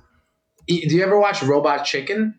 Or have you ever watched it? Yeah, for sure. Yeah. So Lego Batman was directed by the guy who's behind Robot Chicken. And that's why it's kind of in a way, Oh, really? it feels a little bit like a giant robot. Like it's just ridiculous. Like it just keeps going and like these like little events. Like you can see the link once you kind of realize it. That guy who was the animation director was very important for the first Lego movie as well. I think that's like a big kind of element is these are guys who are pros at making little stick figure, cartoony guys look really funny and yeah, they're awesome. Is that Phil Lord? That No, Phil Lord, Chris. Chris Miller and Phil Lord, they directed the first one, and then it's Chris McKay who's the director of Lego Batman. He was the animation director on the first Lego movie, and he's the guy behind all the robot chickens. And yeah, okay, I could definitely see that. yeah, and it definitely has. He has that sensibility. You could see it in Lego Batman, and he was an awesome director. Like, he memorized everyone's name, and he actually knew what type of things people are better at doing. That, he was very involved with the animator. I mean, because that's where he comes from. So he was a really awesome guy to work with and just talk to. Yeah, I mean, I would imagine that the head of Robot Chicken would be pretty chill. He doesn't seem like he takes himself too seriously. Yeah, exactly. Wow, man. It's so cool you got to work with that guy. But yeah, thanks again for coming on, and see you on Slack tomorrow. Yeah, man. All right, thanks. Yeah, thanks a lot for having me. And good night. See you on Slack. Thank you for listening. If you enjoyed this discussion, please subscribe to our email list to get new episodes delivered straight to your inbox. This series is a vessel for you to hear from the creators that you look up to. Use the form below to let me know who you'd like to hear from and what you're dying to ask them. Until then, keep on learning, keep on creating.